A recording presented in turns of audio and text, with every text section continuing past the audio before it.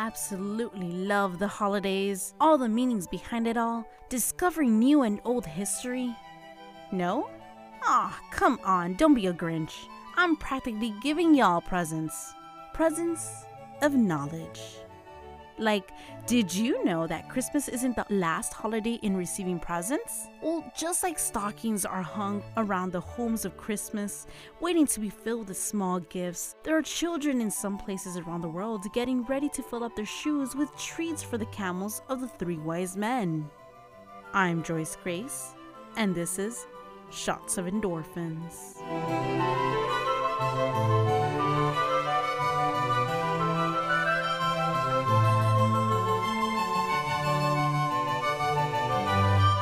So yep, you heard right. Christmas isn't the last holiday to receive presents. In Europe and other parts of the globe, children look forward to receiving more gifts on the Three Kings Day, lining their shoes up outside the doors so the three kings, or in other cultures, the three wise men, would know to leave their gifts inside. Children would often leave some treats for the camels that the three kings would supposedly be riding in, kind of like how Santa Claus would come in and eat your milk and cookies because apparently he gets hungry trying to break into your house to leave you gifts. So in order to not have hungry and probably angry camels upon your bod, kids leave food for them. And as a thank you, voila, a present for you in your shoe. How that's sanitary is beyond me. Now remember y'all, all information was gathered from various sources for educational purposes.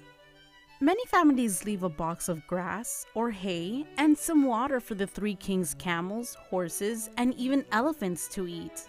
The camels usually leave a trail of hay behind that children can follow to find their gifts. In Mexico and many other Latin American countries, Santa Claus isn't as popular as he is in the United States. Rather, it is the three wise men who are the bearers of gifts and leave presents in or near the shoes of small children. However, many Christmas carols make mention of the three kings who follow a star and come to pay homage to the baby Jesus in Bethlehem. But in the Bible, they are not called kings, and their number is not specified. Instead, they are wise men from the East. At many courts in the East, including ancient Babylon and Persia, learned astrologers often served as priestly advisors practicing the art of magic. In the centuries since, the three Magis have been interpreted as kings. According to the book of Matthew, a bright star led the Magis from the east until it stopped over the place where the child was. And upon entering the house, they saw the child with Mary, his mother. Now going a little bit more in depth, the word Magi is of Persian origin. So it is likely that the Magi came from the region of Persia. Hebrew exiles, including Daniel, had been taken captive to Babylon, which later became part of the Persian Empire. Although some of the Hebrews returned to Israel, others remained in Babylon. This may explain how the Magi were aware of the Hebrew scriptures that spoke of the coming king. The word Magi comes from the Persian word that refers to practitioners of magic. According to Hellenistic authors, Magi practiced astrology, magic, and dream interpretation. Magi held positions of respect and often served as advisors to kings. An ancient manuscript known as the Revelation of the Magi claims to be a first-person account of one of the Magi who visited Jesus. The only known copy dates to the 8th century AD, but the narrative may have originated as early as the mid-2nd century AD. The story describes a group of at least 12 men described as monk-like mystics who visited Jesus. Despite claiming to be a first-hand account, the story is likely pseudepigrapha, meaning that a later author wrote the story in first person as if he were present when it happened. While the details in this account may not be accurate, its existence demonstrates an early and widespread knowledge of the event, which would otherwise be fairly obscured, since Matthew is the only gospel writer to mention the Magi. Anyway, as mentioned before, this holiday is celebrated mostly in Europe, Spain, and Latin America, and is dubbed in Spanish as El Día de los Reyes. As the Christmas celebration continues, it extends until the 12th day of Christmas, which is Three Kings Day on January 6th. The holiday is also known by the name Epiphany and dates back to the 4th century. A grand feast would be held on this day to honor the occasion of Jesus' baptism and to pay homage to the three wise men.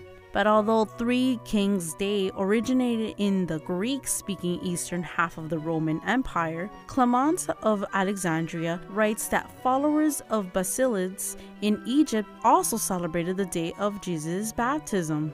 Epiphany, also called Feast of the Epiphany or Theophany, which comes from Greek epiphania, that also means manifestation, Christian holiday commemorating the first manifestation of Jesus Christ to the Gentiles, represented by the Magi, and the manifestation of his divinity, as it occurred at his baptism in the Jordan River and at his first miracle at Cana in Galilee. Epiphany is one of the three principal and oldest festival days of the Christian Church. The other two are Easter and Christmas. Roman Catholics, Lutherans, Anglicans, and other Western churches observe the feast on January 6th, while some Eastern Orthodox churches celebrate Epiphany on January 19th since their Christmas Eve falls on January 6th.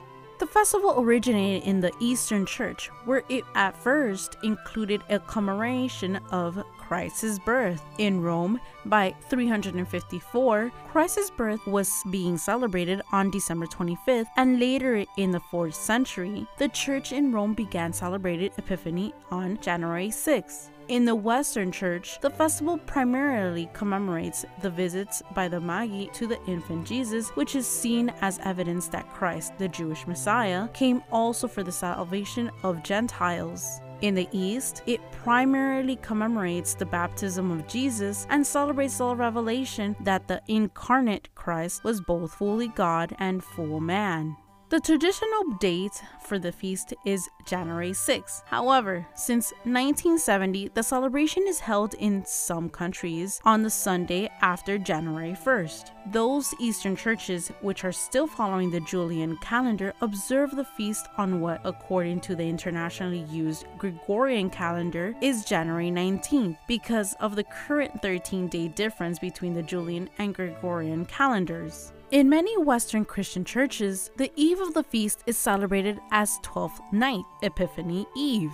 The Monday after Epiphany is known as Plough Monday. Popular Epiphany customs include Epiphany singing, chalking the door, having one's house blessed, consuming Three Kings cake, winter swimming, as well as attending church services. It is customary for Christians in many localities to remove their Christmas decorations on Epiphany Eve, although those in other Christian countries historically remove them on Candlemas. Regardless, many believe mysterious events preceded Jesus' birth, with perhaps the most notable being the appearance of the star in Bethlehem. This new star appeared in the evening sky just prior to the arrival of Jesus. Three wise men, or Magi as they were known, whose names were Caspar, Melchior, and Balthasar, traveled a far distance to pay homage to Christ. They brought with them fine gifts of gold, frankincense, and myrrh.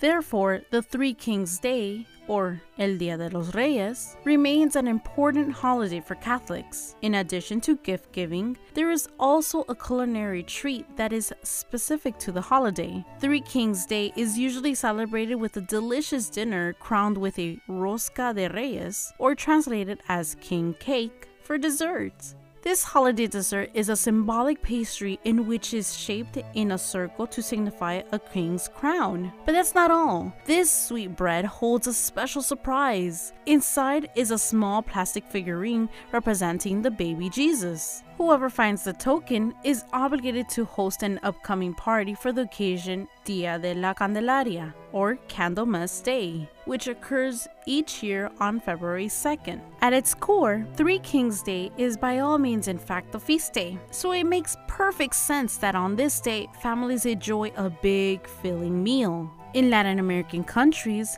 this feast is enjoyed outdoors. Traditionally, Dishes include black beans and rice, with some families switching out the beans for peas or corn. Soups and salads that feature yuca, nopales, plantains, and a slow-cooked meat sautéed with onions, garlic, and herbs.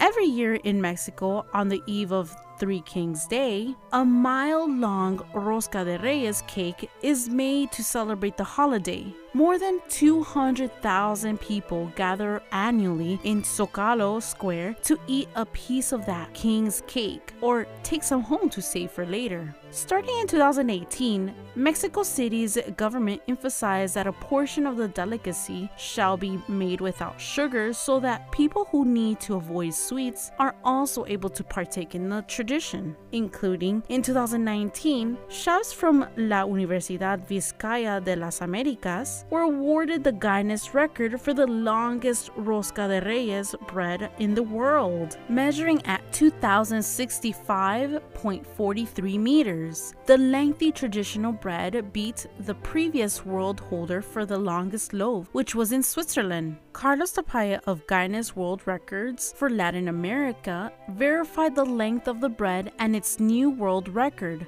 knowing that the previous record held by Switzerland measured in at 973.24 meters. The ring also included more than 7,000 dolls inside of the pastry. This dessert is so popular that one of the California's market, called California's Northgate Gonzalez Market, estimated in selling about 60,000 Rosca de Reyes each year.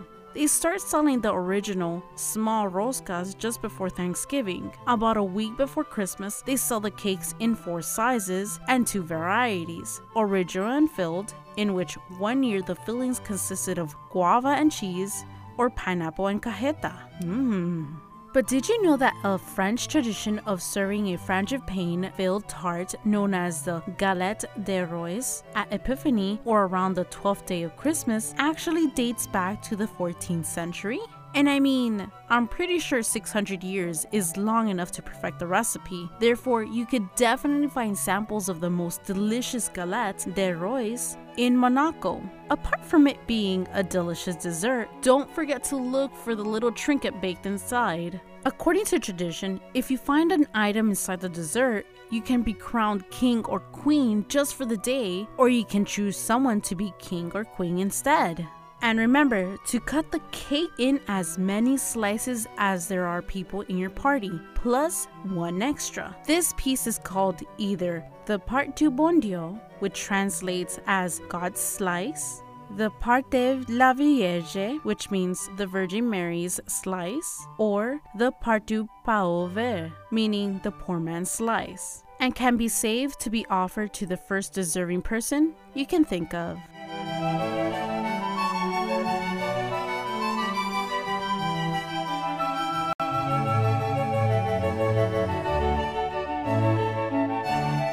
You just love knowledge? The things you thought you knew but end up learning more about, making your mind expand? As the saying goes, knowledge is power. The more knowledge you collect, the less likely you are to be fooled easily. Or at least that's what I like to believe. Learning each day is such a wonderful thing. It makes you realize what's around you. Anyway, all the power to you. Use it wisely, stay focused, and let your hunger for knowledge be satisfied.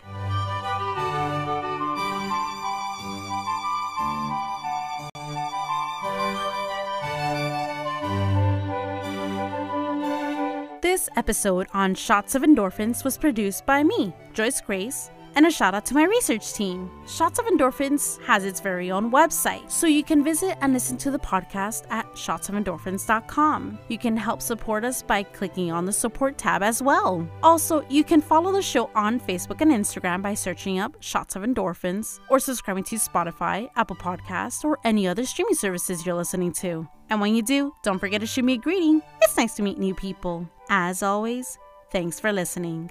And don't forget to smile.